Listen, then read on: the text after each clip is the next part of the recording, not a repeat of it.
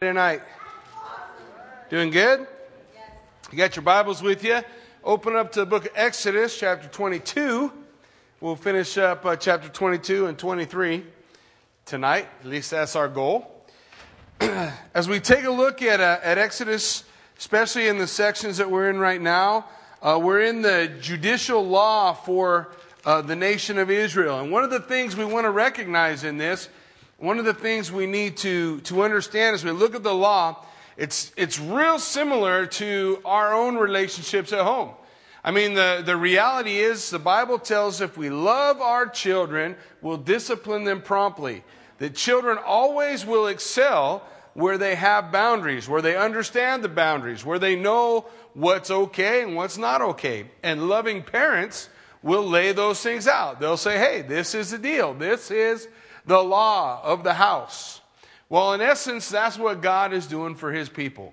He's laying out, he's given the 10 Commandments, the law of God. He spoke that from the pulpit, if you will, of Mount Sinai, from the mountain in the hearing of the people.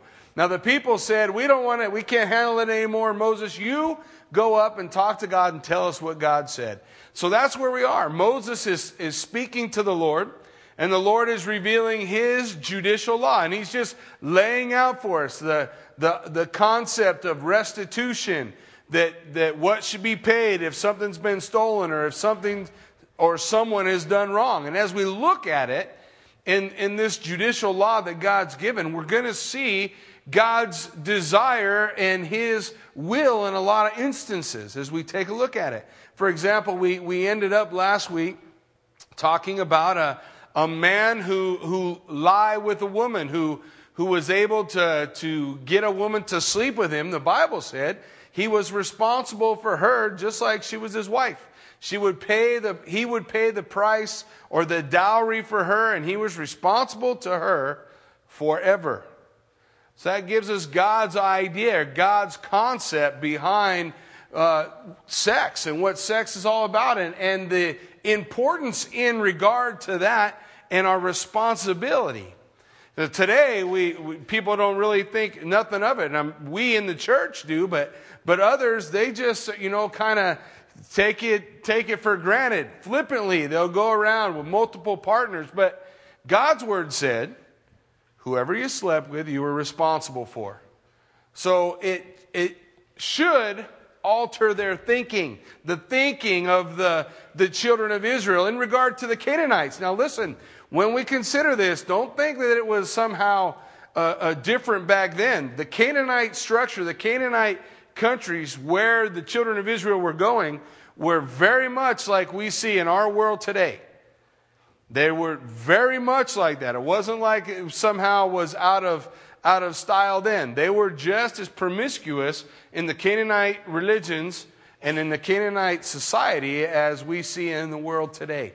So the Lord was laying out for his people something that was vastly different to the people around them, to the people everywhere else. Remember, God's the one here, way back in Exodus, second book of the Bible, who puts worth, the first time, puts worth on women. Back in that society, they didn't have that value. They looked more upon as property. But God's saying, no, she has value. She matters to me, and you're going to take care of her.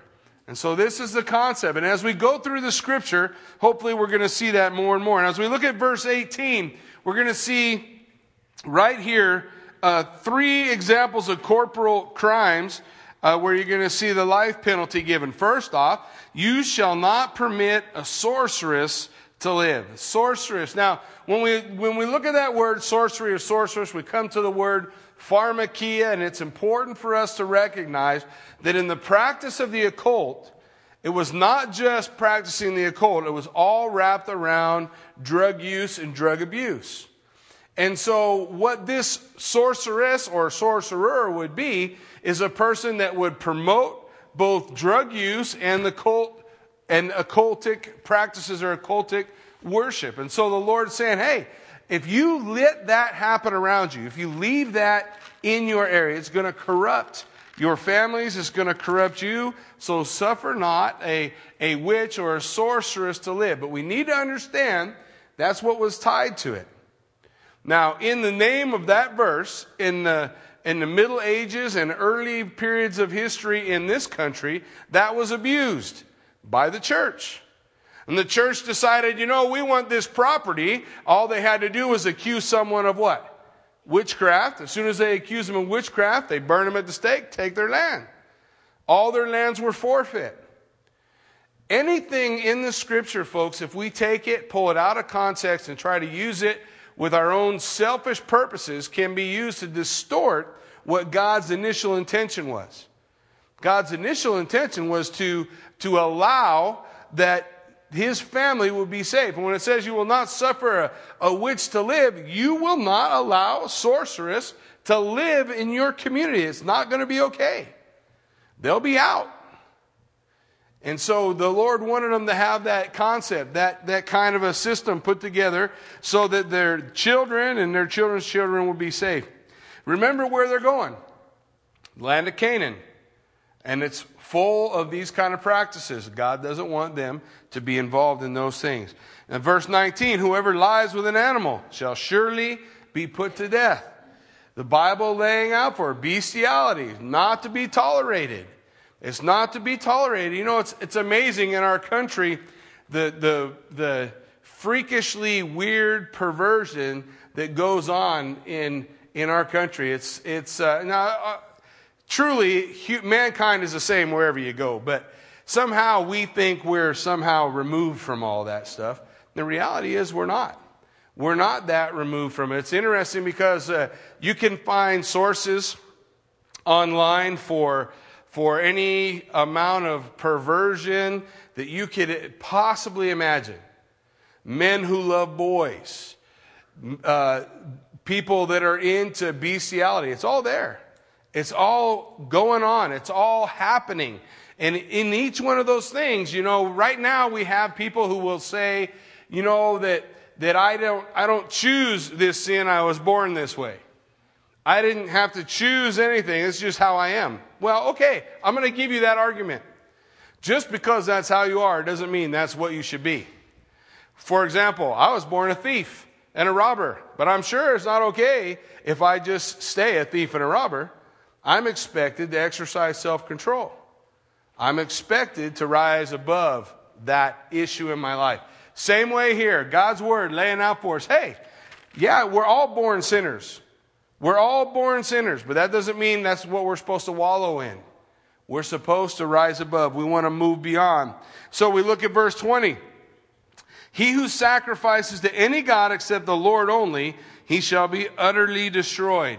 God wants us to understand one God.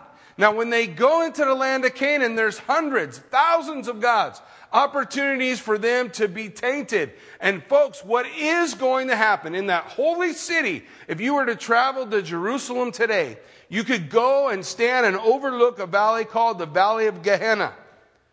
And the Valley of Gehenna is factually where the children of Israel sacrificed their children to the god Molech. God would say, this never even entered into my mind that you would sacrifice children to a god. In fact, Gehenna became known as a site of refuse where the worm never dies and the fires never quenched. Jesus used that valley as an example of what hell is all about. But you see, the children of Israel, because they went into Canaan thinking, well, what's the big deal? I mean, is it really that big a deal that they're saying God, we're saying God? It's all the same word, so isn't it all the same being? Well, no, it's vastly different. It's vastly different.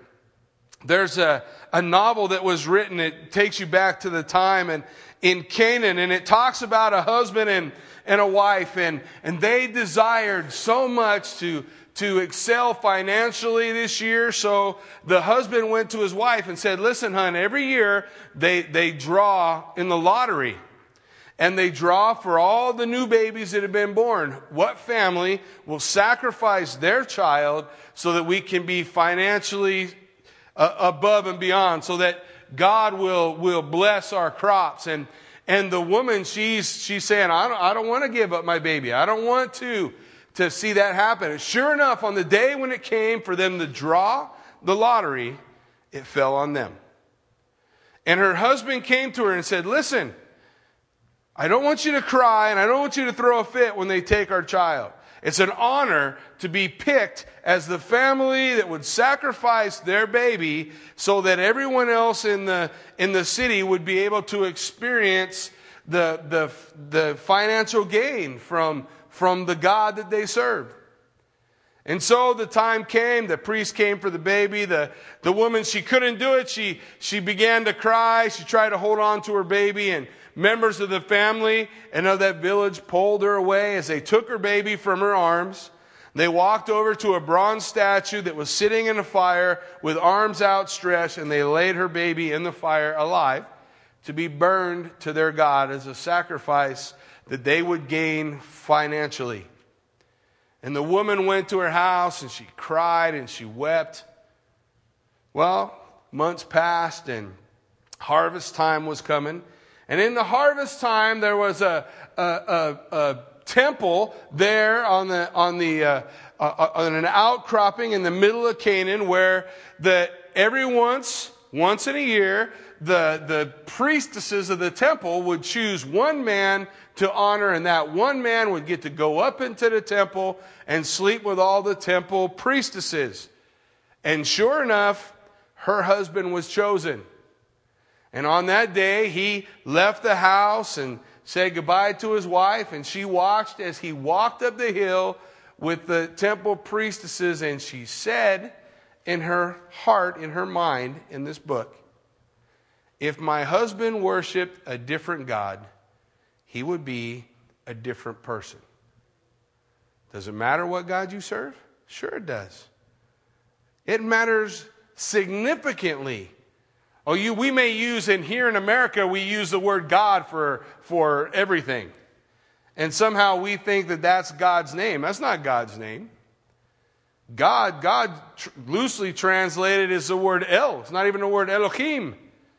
It's this translation of that the all-powerful being in the heavens.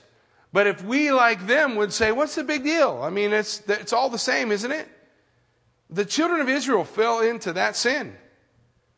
The same people who walked and looked into the heavens and saw the cloud, the Shekinah glory of God, and the pillar of fire, began to worship gods that could be made out of stone, wood, gold, and silver, and to bow down and pray to those.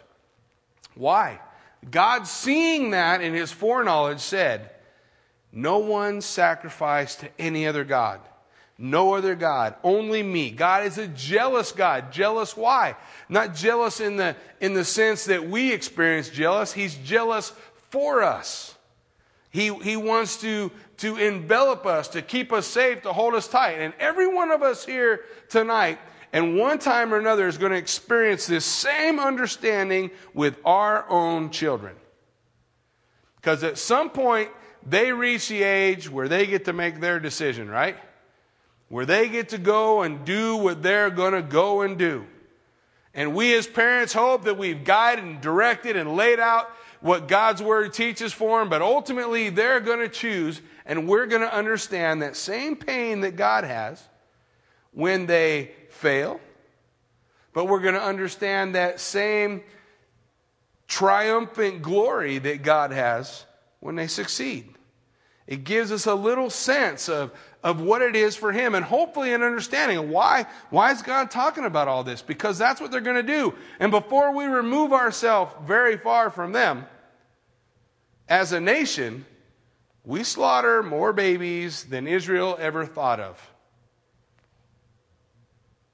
More and more coming.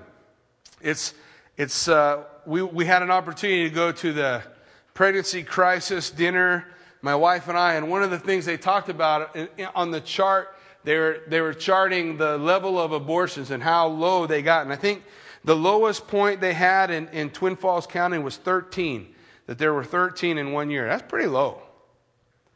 But Planned Parenthood came and it's skyrocketed since, and it's nearly as high as it ever was.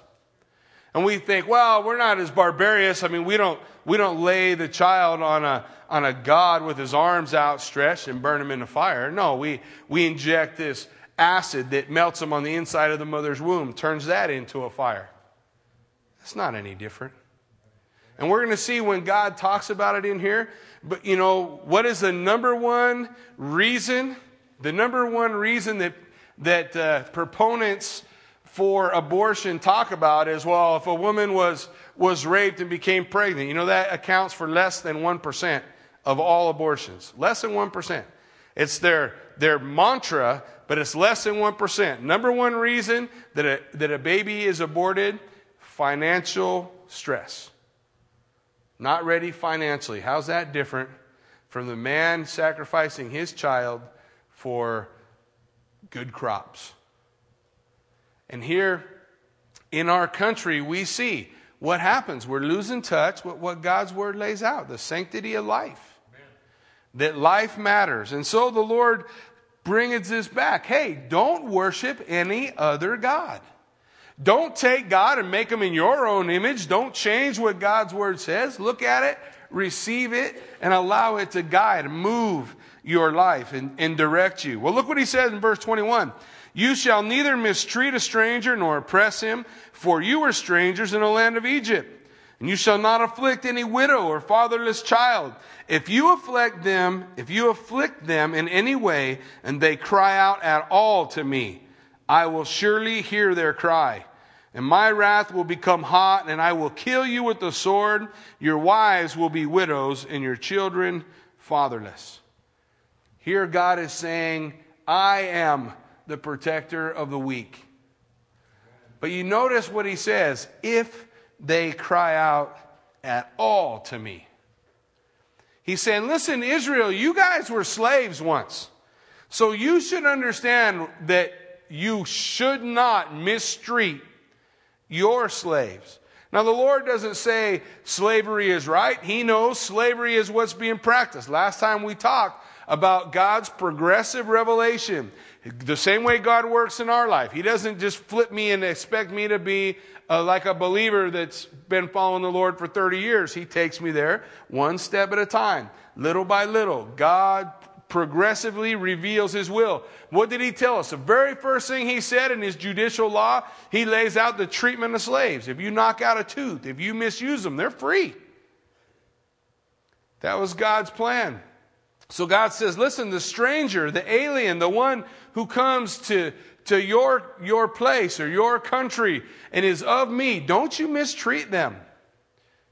Don't you mistreat them. I want you to be as hospitable to them as you want others to have been to you. I want you to recognize that you were once strangers in a strange land. And I watched after you. And if you abuse the widow or the fatherless, I will be their champion. And God's still their champion today. Now, a lot of people think, well, where is he? There's a lot of widows and a lot of things that happen to kids. Folks, all I can tell you is this. In God's word, I know that there is a day for the restoration of all things. Everything that went sideways or got wrong, God is going to make right. It's going to be right, and it will be just. God knows what he's doing. We need to allow him to do that perfect work and to trust him. He goes on in verse 25. Now, if you lend money to any of my people who are poor among you, you shall not be like a moneylender to him. You shall not charge him interest. Now, the word there in Hebrew is a word nishek. Nishek is a word for interest that speaks of compound interest. In the book of Leviticus, you will see that there are areas in God's word that allows the poor to be charged interest. But it wasn't to be compound. It wasn't to be that type of interest that's going to wreck them. And they end up owing forever and never being able to get out. God says, listen, I don't want you to lend money that way. I want you to give them an ability to pay their bills and to pay you back. If you ever take your neighbor's garment as a pledge, you shall return it to him before the sun goes down. That means if your neighbor comes to you and he says, hey, okay, look, I'm going to give you my coat. Here's my coat, and I promise I'm going to pay you back. The Lord says, you make sure he has his coat before the sun goes down. I don't care if you got your money yet. You make sure he has his coat. That's the only coat he's got. And I want him to be able to be warm. He says, for it is his only covering. It is his garment for his skin. And what will he sleep in? And it will be that when he cries to me, I will hear, for I am gracious. God promises to hear the prayers of the poor. God promises to again be an adversary for them. But what we need to recognize and realize is it's not some crime to be poor. It's not as though God owes you something if you are. If you're poor, it's okay. Enjoy being poor. There's a lot of poor folk. Put you in good company, right? But it is inconvenient. But it can be inconvenient.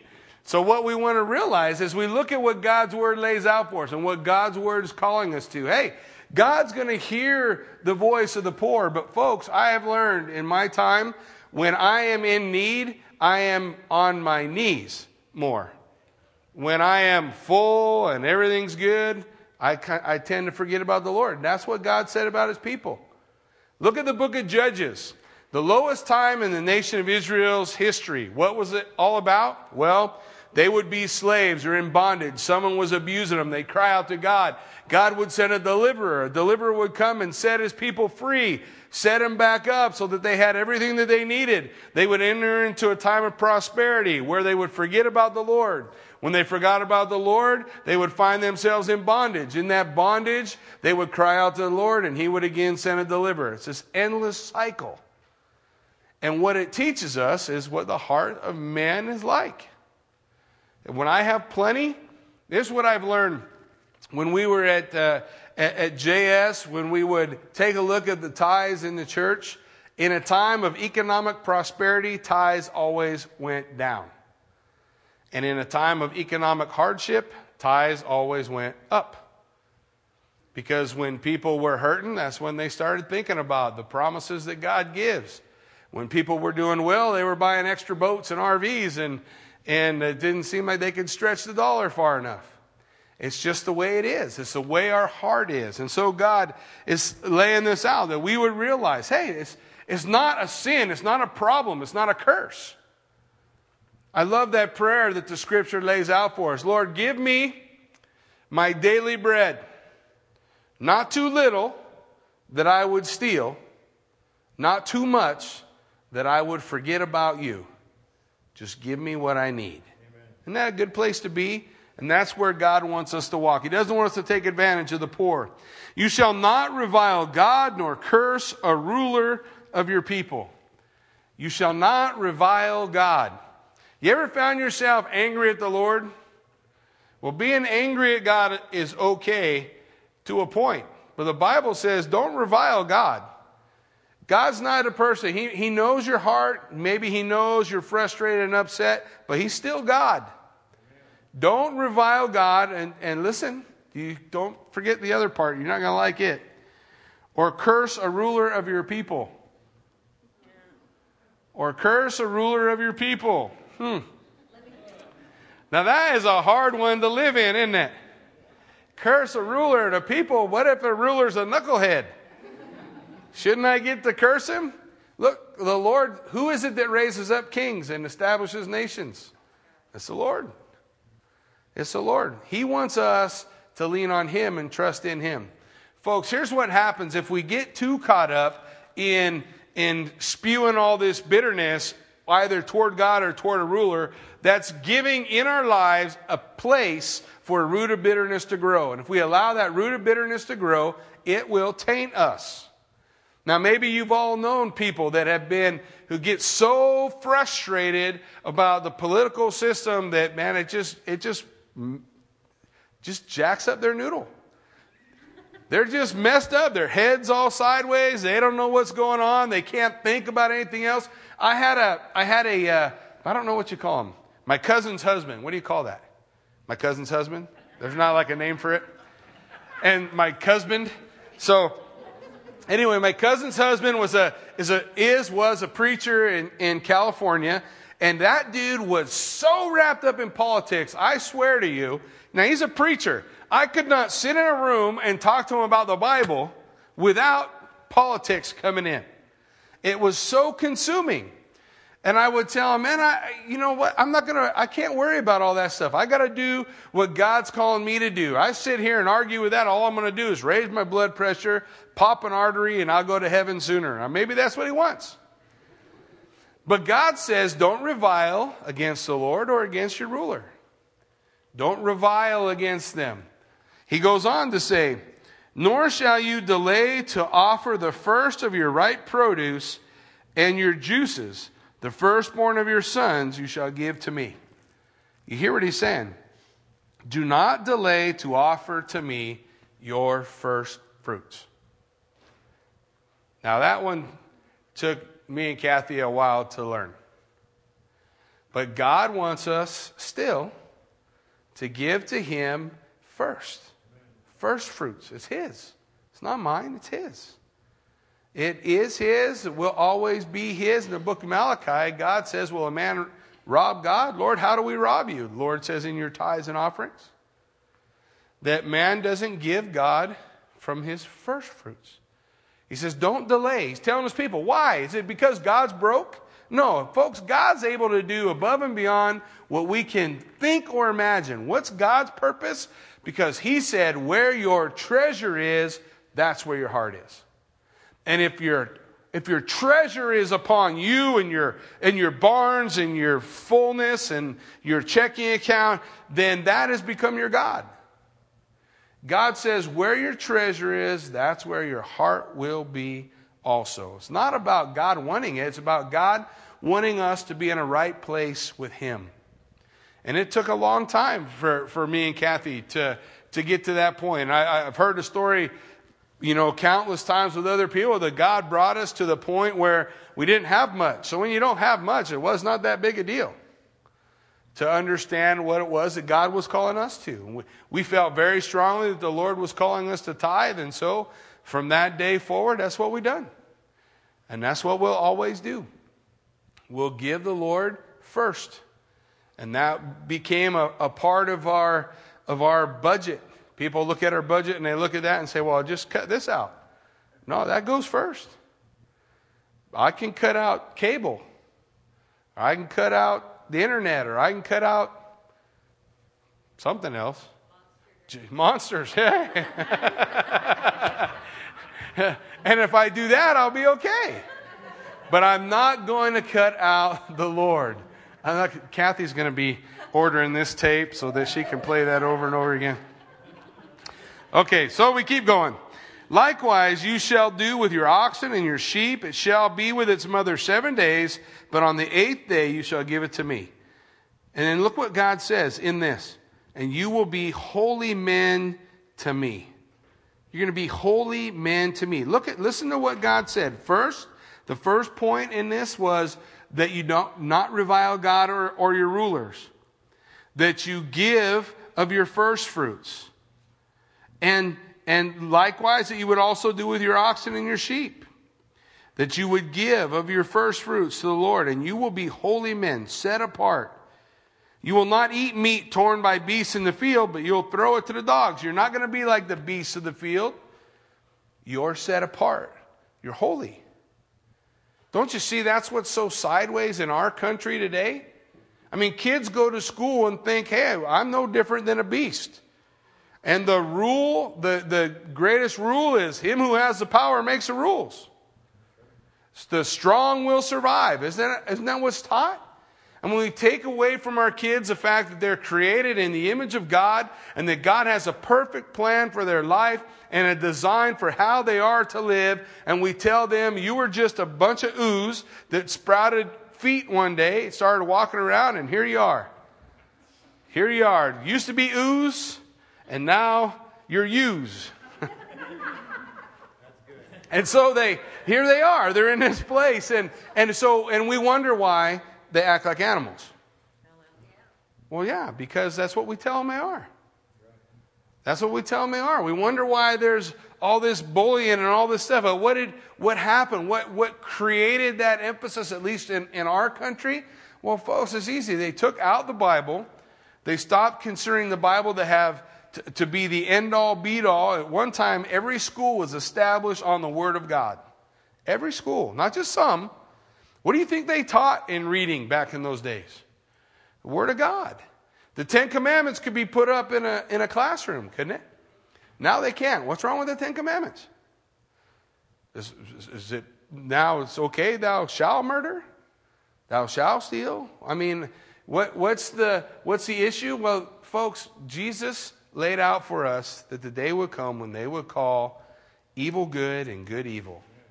And that begins, the scripture, Ezekiel said, if you sow to the wind, what? You will reap the whirlwind. And that's what we see taking place. God says, if you want to be holy, listen to what hey, you're not beasts. You're set apart. And you are to exercise self-control. We tell the world today, well, just do it. If it feels good, do it. I mean, how long did they preach that message? So when did we decide that was a good idea? But you see, God's word all along has been saying, no. You exercise self-control. Understand what the Word of God is calling you to and walk the way God is calling you to walk. Chapter 23, you shall not circulate a false report. Where there is wood and a spark, there will be fire. If you take away one or the other, the fire goes out. The Proverbs teaches us that when it talks about tale-bearing, bearing a false report, gossip, talking about somebody out of school, talking about things that you ought not to talk about. He says, you will not circulate a false report. There is one who has the flame, the fire, but there's another one who's the wood. If I listen to it, I am guilty. If I don't stop it, then it spreads with me. And it has my assent because I received it. He says, hey, do not circulate a false report. Do not put your hand with the wicked to be an unrighteous witness. Hey, don't be an unrighteous witness. You know, in our courts today, they have something called expert testimony. You know, does that make any sense? Expert testimony, because you know how they get expert testimony. They pay them money and they say what you want them to say. See, in the days when Jesus was on trial, they called that a false witness. Someone who got paid to say something. Here we see this. Hey, don't raise your hand with that. Don't assent to it. Don't, just because everybody else is doing it, you're set apart. You're different. Don't be afraid to stand up, be numbered with God's people as opposed to doing what's easy. Hey, any dead fish can go downstream. Takes a live fish to swim up. And so God's calling them to be alive. You will not follow a crowd to do evil, nor shall you testify in a dispute so as to turn aside after many to pervert justice. Listen, he's saying resist that mob rules mentality. I mean, wasn't that evident at Christ's trial?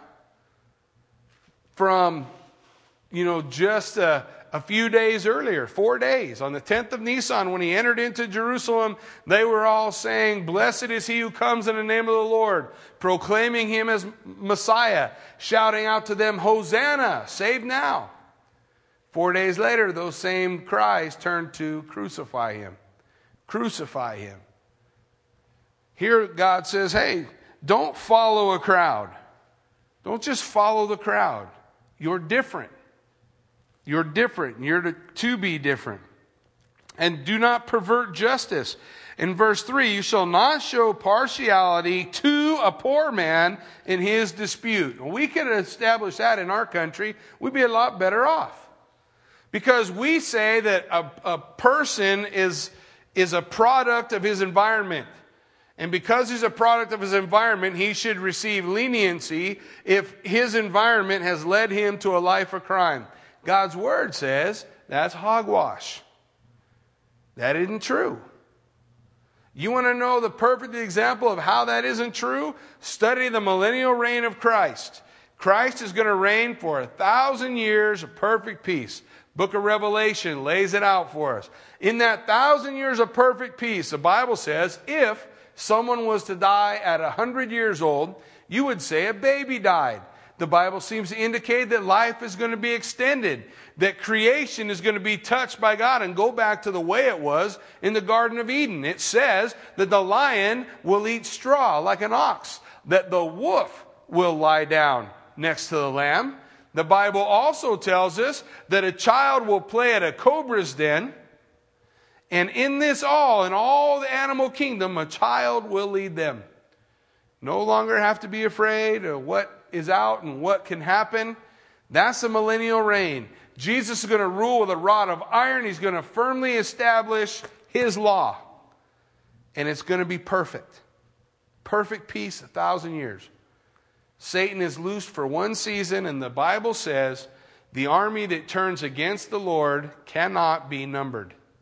It is an innumerable host, likened unto the sand of the seashore, that will rise up against Jesus Christ at the end of the kingdom.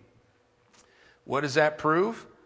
That man is not a product of his environment. He is a product of sin. And man, left to his own, some men will choose to receive the free gift of God, and others, no matter what you do, are bent on evil no matter what. That's their heart. That's their attitude. The Lord says here, don't give a poor man special privileges. Justice is supposed to be blind, isn't it? Isn't the statue of justice, isn't she blind?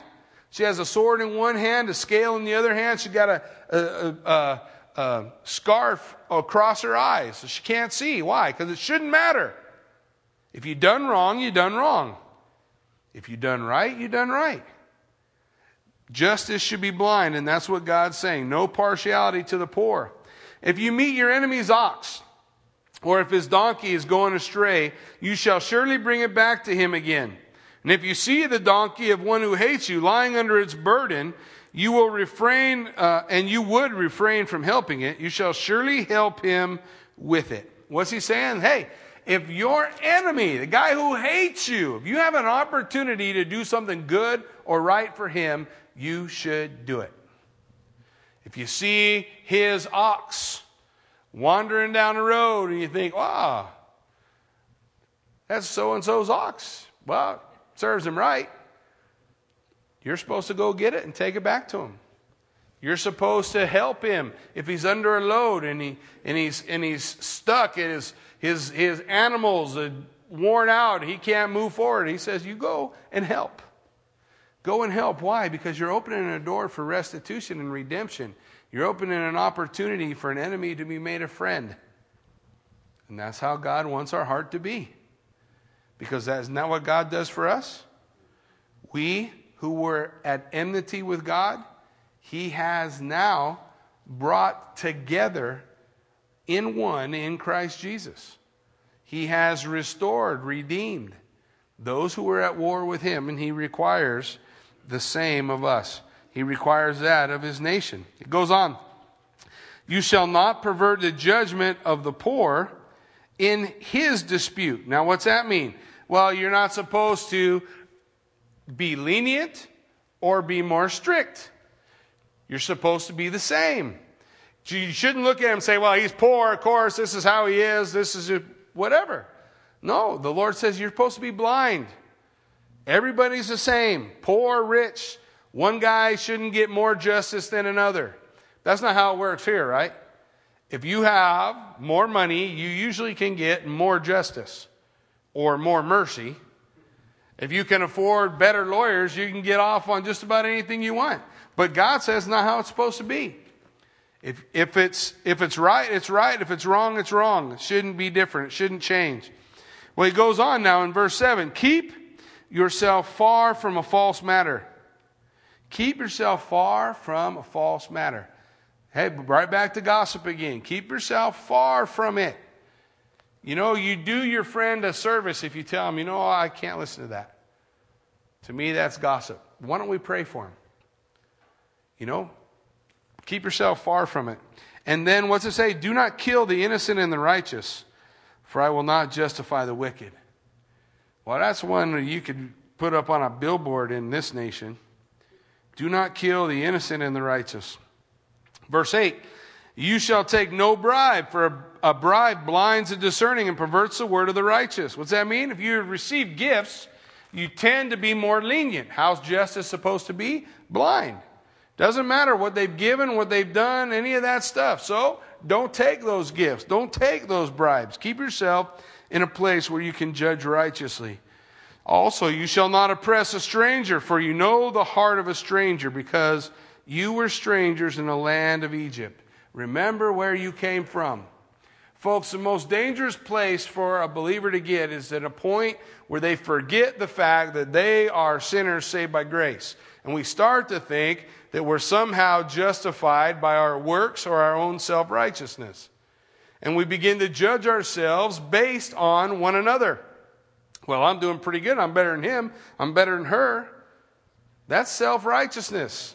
We got to remember where we came from. Sinners saved by grace. There but by the grace of God go I. When we restore a brother, we're supposed to consider ourselves and realize I could fall just like him. Just like he or she. And so I want to have an attitude of gentleness and meekness to lift them up. Not an attitude forgetting where I came from. And that's what he says about the children of Israel. Don't forget where you came from. For 400 years you were slaves.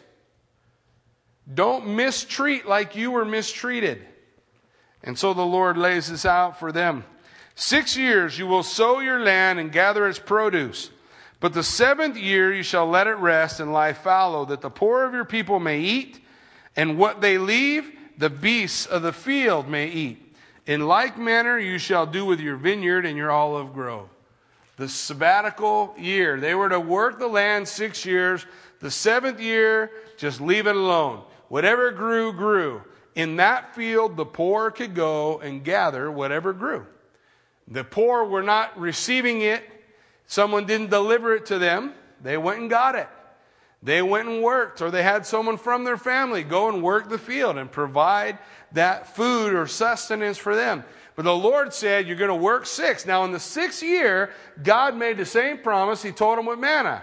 Remember, on the 6th day, He gave them twice as much, right? So what happened for the children of Israel? Well, probably the same thing happened to us. Well, we had a banner crop double that year. Wow. So, hey, next year I can really get ahead if I go ahead and plant the 7th year. For 490 straight years, the children of Israel never once obeyed. And so God sent the children of Israel into captivity in Babylon. And Daniel the prophet was the one who recognized, hey, we're here for 70 years. 1 year for each of the years we were supposed to let the land lie fallow in the 490 years of our history up until that point. It should remind you of a story. Remember when Peter came to Jesus and said, Lord, how often should we forgive our neighbor his sins? As many as 7 times? What did God say? As many as 70 times 7, which is what? 490. Just happened to be that way? Is it just happen to be? I don't think things just happen in the Bible. What's Jesus laying out? Hey, God forgave the children of Israel for 490 years. So as soon as you forgive someone for 490 years, you can complain about you've had to forgive too much. Rip his head off. On the 491st year, you're good to go. But we're not going to get there, are we? So this is what He's calling. This is what He did. Now, at the end of that 490 years, He required what? The restitution of all things. Hey, you guys owe me 70 years. He took them out of the land, and the land got 70 years of rest. That's what God was calling them to. That's how God was calling them to walk. Look at verse 12. 6 days you shall do your work, and on the 7th day you shall rest, that your ox and your donkey may rest, and the son of your female servant and the stranger may be refreshed. Now, I don't want us to misunderstand that this was given as a sign or a covenant with the children of Israel. The Sabbath is all about the nation of Israel. But before the nation of Israel existed, God said, we need 1 day, 6 days of work, 1 day of rest. You need 1 in 7. Paul would go on to say, let no man judge you according to feast days or Sabbaths. Some esteem 1 day above another, others esteem every day the like. Let each one be fully convinced in his own mind. What's he saying? Listen, you need rest. 1 day in 7. I don't care what day you take. 1 day in 7. And that God needed it. 6 days he worked, and on the 7th day, what? He rested. So when we say, I don't need that, I can go 7 forever, we're placing ourselves in a kind of awkward position in relationship to God, aren't we? Amen. And so, not that it's supposed to be this burden, it's supposed to be rest. The children of Israel turned it into a burden. They wrote 3 or 4 different commentaries all on how to keep the Sabbath. What constituted work? What's not work? What is work? The point was just rest. It's pretty easy. But they made it more difficult. Well, that's what he's laying out here. 6 days you will work. The 7th day you will rest. Hold your finger there and go Matthew chapter 11. If you flip over to Matthew 11 with me, Jesus kind of develops this idea a little bit, and I want us to recognize this and experience all that God has for us. In verse 28 of chapter 11, Jesus said, "Come to me, all you who labor and are heavy laden, and I will give you rest. Take my yoke upon you and learn from me, for I am gentle and lowly in heart, and you will find rest for your souls. For my yoke is easy and my burden is light." Jesus was constantly pointing toward the fact that, and we need to understand this, He is our Sabbath rest.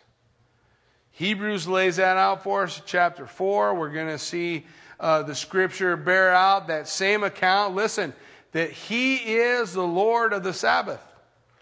That in Him we find rest. In Christ we find rest. We're not going to find it any other place. Paul, building on that idea in 1 Corinthians chapter 10, says all these things that we're studying in Exodus are examples to us, that we might not fail to enter into the rest like they did. And that we would recognize, where is our rest? Our rest is in Christ. He is our Sabbath. Look, in chapter 12, the Pharisees come at Jesus complaining about His disciples working on the Sabbath day. How were they working? They took a head of wheat and threshed it in their hands. I don't know. I don't call that work. But the Pharisees did, because they made the rules in those days. So Jesus said to them, "Have you not read what David did when he was hungry, when there were those who were with him, how he entered the house of God and ate the showbread, which is not lawful for him to eat, nor for those who were with him, but only for the priests? Or have you not read in the law that on the Sabbath the priests in the temple profane the Sabbath and are blameless?" What does that mean? Well, the priests, when they're sacrificing, aren't they working? Sure they are. You want to get another example? Go to Jericho. How many days did they march around Jericho? 7 days. On the 7th day, how many times? 7 times more. That wasn't work. It wasn't a violation of the Sabbath. What was going on? What's happening? Well, listen, here's what Jesus is saying. All these things are a shadow. The Sabbath is a shadow. What's the reality? The reality is Christ. Yet I say to you, in this place, there is one greater than the temple. He was speaking of himself. But if you had known what this means, I desire mercy, not sacrifice. It was never about sacrifice. God was painting a picture in the sacrificial system that they would recognize that the Lamb of God that takes away the sin of the world would come. There would be one sacrifice for all. Everyone would receive forgiveness in that one sacrifice. All these others were shadows, pictures.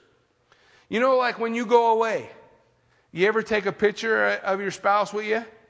What if when I went on one of my mission trips, I took a picture of Kathy, and I got this picture of Kathy, and I look at it when I talk to her on the phone, but when I got home and I got off the plane and there's the real Kathy, I didn't want to run over to her. I just keep talking to the picture. Well, that don't make no sense, does it? But you see, that's what people do when they get all caught up in this ritual that painted a picture of the reality. Jesus is a reality. They were caught up in all the ritual. Not God-given ritual even, man-made ritual. But they were all caught up in that ritual. So look what he says in verse 8 of chapter 12 of Matthew. For the Son of Man is Lord of the Sabbath. Jesus Christ, he is our Sabbath rest. We'll find our rest in him. The scripture goes on now back in Exodus. And on all that I have said to you, be circumspect and make no mention of the name of other gods, nor let it be heard from your mouth. Hey, how do you combat the false? Some people think the best way to combat the false is to study the false. Really focus on the false. Get a great understanding for what the false is, and then you'll understand what false is. But God says, study the true and forget about the false, and then you'll know what the truth is. And that's what he's saying here. Hey, don't even say the names. Focus on the reality. When my wife worked at Bank of America, one of the things that she was able to express that she had experienced as well is the understanding of finding counterfeit money. You didn't spend all your time studying the false, you studied the true, the real. Then you recognize what was not real. The same way, that's what he's saying here. Hey, study the real. Don't spend all your time studying all the cults and isms. Study the Word of God. You know what the Word of God says. When they speak, you'll know what's wrong. Put your effort in where the effort needs to be. That's what he's laying out for us. And then verse 14. 3 times you shall keep a feast to me in a year. Now, folks, in Leviticus 23, he's going to break out exactly the 7 feasts that Israel were to keep. But there were 3 feasts that were required. If you were a male and you were within, I forget the measurement, I want to say 15 miles. That might be wrong. But you were within the general area. You were required to go to Jerusalem to be there for the feast. And that's what he's laying out for you here. 3 times a year you will come before me. First, you will keep the feast of unleavened bread. The feast of unleavened bread. You shall eat unleavened bread 7 days as I commanded you at the time appointed in the month of Abib. For in it you came out of Egypt. None shall appear before me empty. Listen, unleavened bread is a Passover. The Passover is the first day of the Feast of Unleavened Bread. And then through the Feast of Unleavened Bread, you also will have what's known as the Feast of First Fruits. It's all encompassed in the Feast of Unleavened Bread. Well, listen, here's what he's saying. 3 times you're going to come. 1 time you have to come is during the Feast of Unleavened Bread. And then he says, no one will come before me empty. They were all required to bring an offering. There was something that they were required to give. They were all to be covered in the sacrifice. Why? Can anyone come before God outside of that system? Can anyone reach God around Jesus? No. Jesus said there's one way, right? Me. And what took place at Passover? The sacrifice. You couldn't come before God. I'm poor. I can't afford a sacrifice. No, you could offer 2 turtle doves. That was a poor man's offering instead of a lamb. But you won't come empty, because there is no salvation in any other name than the name of Jesus Christ. There's no loophole. Every man, woman, and child needed to be covered, needed to be accountable. They all would come before the Lord with something. 1 lamb per 10 people. That's how it worked. 1 lamb for 10. If you were a poor family, 2 turtle doves would be able to be your offering. But everyone had to offer. Everyone had to come. And it's an important picture that we realize. Hey, there's no salvation any other way. You got to come to Jesus. There's no end around. There's no other way. There's no, I'm too poor, or I don't understand, or whatever. You got to come to Jesus.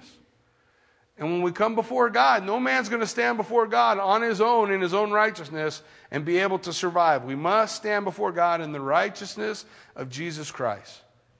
And everything's good. That's how we have to come before him. None shall appear before me empty. Then the feast of harvest, the first fruits of your labor which you have sown in the field, and the feast of the ingathering at the end of the year, when you have gathered in the fruit of your labors from the field. These are the 3. Passover, or unleavened bread, the Shavuot, or Pentecost, and Sukkot, or the Feast of Tabernacles. The 3 times when the children of Israel had to appear before the Lord. Now, in verse 17 again, 3 times in a year all your males shall appear before the Lord God. Now you shall not offer the blood of my sacrifice with leavened bread, nor with the fat of my sacrifice, nor shall the fat of my sacrifice remain till morning. What's he saying? You're not going to have leavened bread. What's leaven a picture of? Sin. Sin. There's not going to be sin, a picture of sin, where the blood is, because the blood does what? Washes away all sin. So you will eat unleavened bread, because leaven is a picture of sin. And so there won't be leavened bread, because the blood washes away all sin. Nor shall the fat remain until morning. Why? Because one sacrifice, one time, covered all. Totally consumed. You didn't save it for later. You didn't take a little here and a little there. It was one time, one picture, one salvation in Jesus Christ. That's what he's laying out. So the fat's not going to remain. There's not going to be stuff that's left over. It's all utilized, all apart, all gone. So he goes on and says, now the first of the first fruits of your land you shall bring into the house of the Lord your God, and you shall not boil a young goat in its mother's milk. So first it says, hey, bring the first fruits into the house of God. That's where first fruits belong. That's where the tithe is supposed to go. Malachi lays it out that the tithe is supposed to go to wherever you call home. Your home fellowship, that's where the tithe goes. It goes into the house of God. In Malachi, he builds on that concept that so that there would be food, so that there would be able to meet the needs and do the things that God's calling them to do. And then outside of that was whatever offerings you wanted to give. It could go anywhere else. But God's saying, here, bring your first fruits into the house of God, to your house of God, your place. And that's where they would make that offering. And then, because of this phrase, you should not boil a goat in its mother's milk, we go to Israel today and have to suffer in kosherdom. It's horrible. You don't get any meat with any dairy. That includes butter. You get margarine. So for some people that'd be okay, but it's not okay with me. No cheeseburgers. No milk with meat. Why? Because the Bible said there was a Canaanite fertility rite where they would take a goat and boil it in its mother's milk. It was a form of worship in Canaan. But they took this verse and said, so we can never have meat with milk, because if you drink milk and you eat meat, and the meat you ate was the calf, and the milk came from the mom, it'll boil in your stomach and you broke God's law. That's where it all came from. Sometimes that's how crazy people can get in applying God's word. What was he talking about?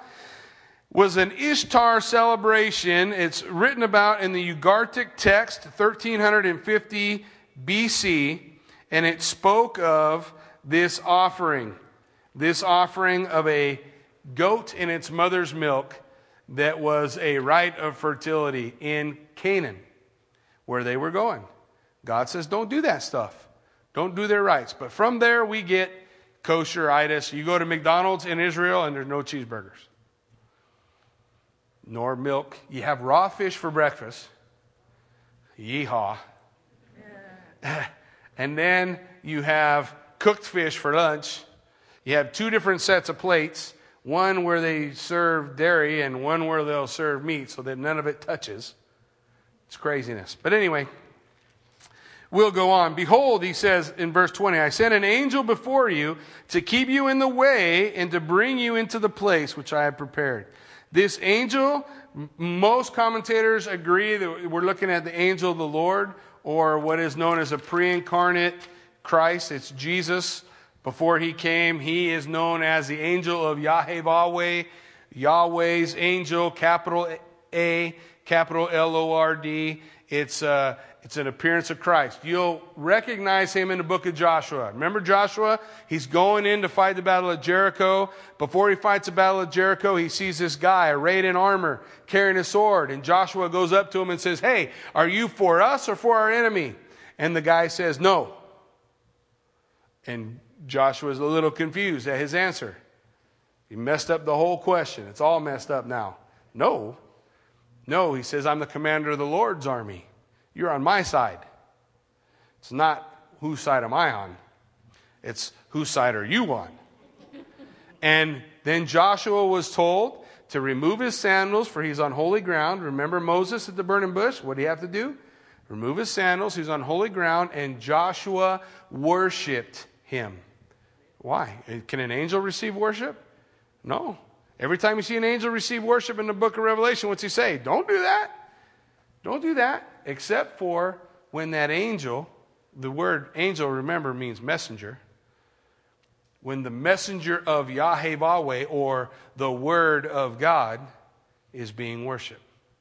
God the Word, the Son, Jesus Christ, the angel of the Lord, his spoken or his manifested or his manifestation. No man has seen God at any time, right? So if someone saw God, who were they seeing? Jesus Christ. The Bible tells us in John, he lays out for us that the only visible representation of God is Jesus Christ, the Son. Okay? So, the Word of God. And so that's what he's talking about here. Beware of him and obey his voice. Do not provoke him, for he will not pardon your transgression, for my name is in him. My name is in him. So, this is talking about Jesus. Is God's name in Jesus? Yehoshua means Yahweh is salvation. God's name in the Son. He goes on. Now, but if you indeed obey his voice and do all that I speak, then I will be an enemy to your enemies and an adversary to your adversaries. For my angel will go before you and bring you into the Amorites and the Hittites, the Perizzites, the Canaanites, the Hivites, the Jebusites, and I will cut them off. You shall not bow down to their gods, nor serve them, nor do according to their works, but you shall utterly overthrow them and completely break down their sacred pillars. Folks, in the Canaanite ritual, they were actually would build phallic symbols out of the trees. They were called in the Bible groves. When the Bible talks about they would go to worship in the groves, that's what it's talking about. They would carve phallic symbols in all the trees, or of all the trees, and that is where they would worship. And so when the Bible says don't go to their sacred pillars, that's what he's talking about. Don't go to those places. Stay away from all that junk. Utterly destroy it. Wash it clean. Because if you allow any of that to survive, it will infect you. And indeed, that's what happened. It would infect them. He goes on and says in verse 25, so you shall serve the Lord your God, and he will bless your bread and your water, and I will take sickness away from the midst of you. Now, even as they walked the 40 years in the wilderness, they had bread, they had water. The Bible says their shoes didn't wear out. God took care of them. Even then, even though they messed up, God took care of them. He takes care of his people. We can trust him. No one shall suffer miscarriage or be barren in your land. I will fulfill the number of your days. What's he talking about? Folks, it's appointed unto man once to die. That means there is an appointed time, an appointment. But Jesus says, hey, if you follow me, if you fully dedicate yourself, consecrate yourself to me, I'll fulfill your days. You ever look back at your life and see a bunch of emptiness and time you regret? God says, follow me with your whole heart. I'll fulfill your days. Teach us the number of our days, Lord, that we might apply the heart of wisdom. Because we don't have as long as we think. Ever. No matter where we are. We don't have as long as we think. We want to live those days out for the Lord. Verse 27, I will send my fear before you. I will cause confusion among the people to whom you come, and will make all your enemies turn their backs to you. He's saying, wherever you put the sole of your feet, I will give it to you. And I will send hornets before you that will drive out the Hivite, the Canaanite, the Hittite from before you. But I will not drive them out from before you in 1 year. lest the land become desolate and the beasts of the field too numerous for you. Little by little I will drive them out from before you, until you have increased and you inherit the land. Isn't that how we grow? Isn't that how we gain the ground in our walk, in our life with Jesus Christ? Little by little. He doesn't do it all for us. He doesn't just wipe out everybody and so that the whole land is empty and desolate and they could just walk in. They had to step where they put their foot. He gave them. If they didn't put their foot there, he didn't give it to them. At their height of Israel's power, they possessed 30,000 square miles. The borders, according to the Word of God, that God describes having given them was 300,000 square miles. They possess only 1/10. Today, they have less than 9,000 square miles. God promised them in the land 300,000 square miles. So, but God wasn't going to empty the land. What they have to do? They have to go. They have to step. God says, I will give you the words to say when you want to share your faith with someone else. But he's not going to give you the words before you actually step out and begin to open your mouth. If you just sit back, he's not giving it to you. Little by little, as you step, God's going to give. We want to be able to step. We want to be able to move forward. And I will set your bounds from the Red Sea to the great sea, Philistia, and from the desert to the river, for I will deliver the inhabitants of the land into your hand, and you shall drive them out from before you. Now you will make no covenant with them, nor with their gods. Don't be moving through the land so quick that you don't want to fight a battle and you just decide to make peace with your enemy. Well, they did that. They made peace with their enemy. What happened? They were infected. What was the cause of that infection? Countless lives. Because they didn't fully obey what God was calling them to do. If you make peace with your enemy, if you make peace with evil, if you allow something to still be a part of your life, and you say, well, it's just this little thing, it will infect you. It's going to mess you up. So just cut it out. Let it go. Don't let it be even named among you. Verse 33, and they shall not dwell in your land, lest they make you sin against me. For if you serve their gods, it will surely be a snare to you. And that's what they did. Well, we won't read about it till we get to Joshua. They're going to have all these great victories. God's going to give them wherever they step.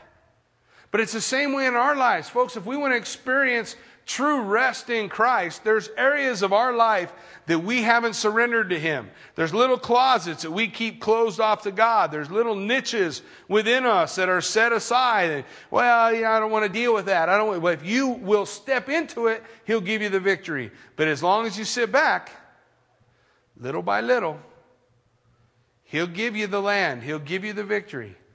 But we, just like them, have to be faithful to step, to move into it, to be obedient to what God's called us to, and we'll experience that same fullness. Hey, of all that God had for Israel, they only experienced 1/10 of all that God had for them.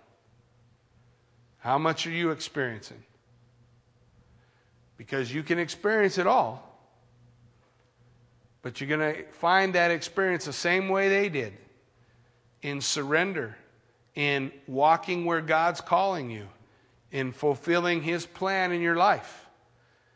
Don't be satisfied. That's the whole point of 1 Corinthians chapter 10. Don't be satisfied with what they were satisfied with. A whole generation perished in the desert, never even entering in to the promised land. Don't be satisfied out there. Desire all that God has for you, and we'll understand the lesson that He lays out among His people. Amen? Why don't you stand with me? Let's pray.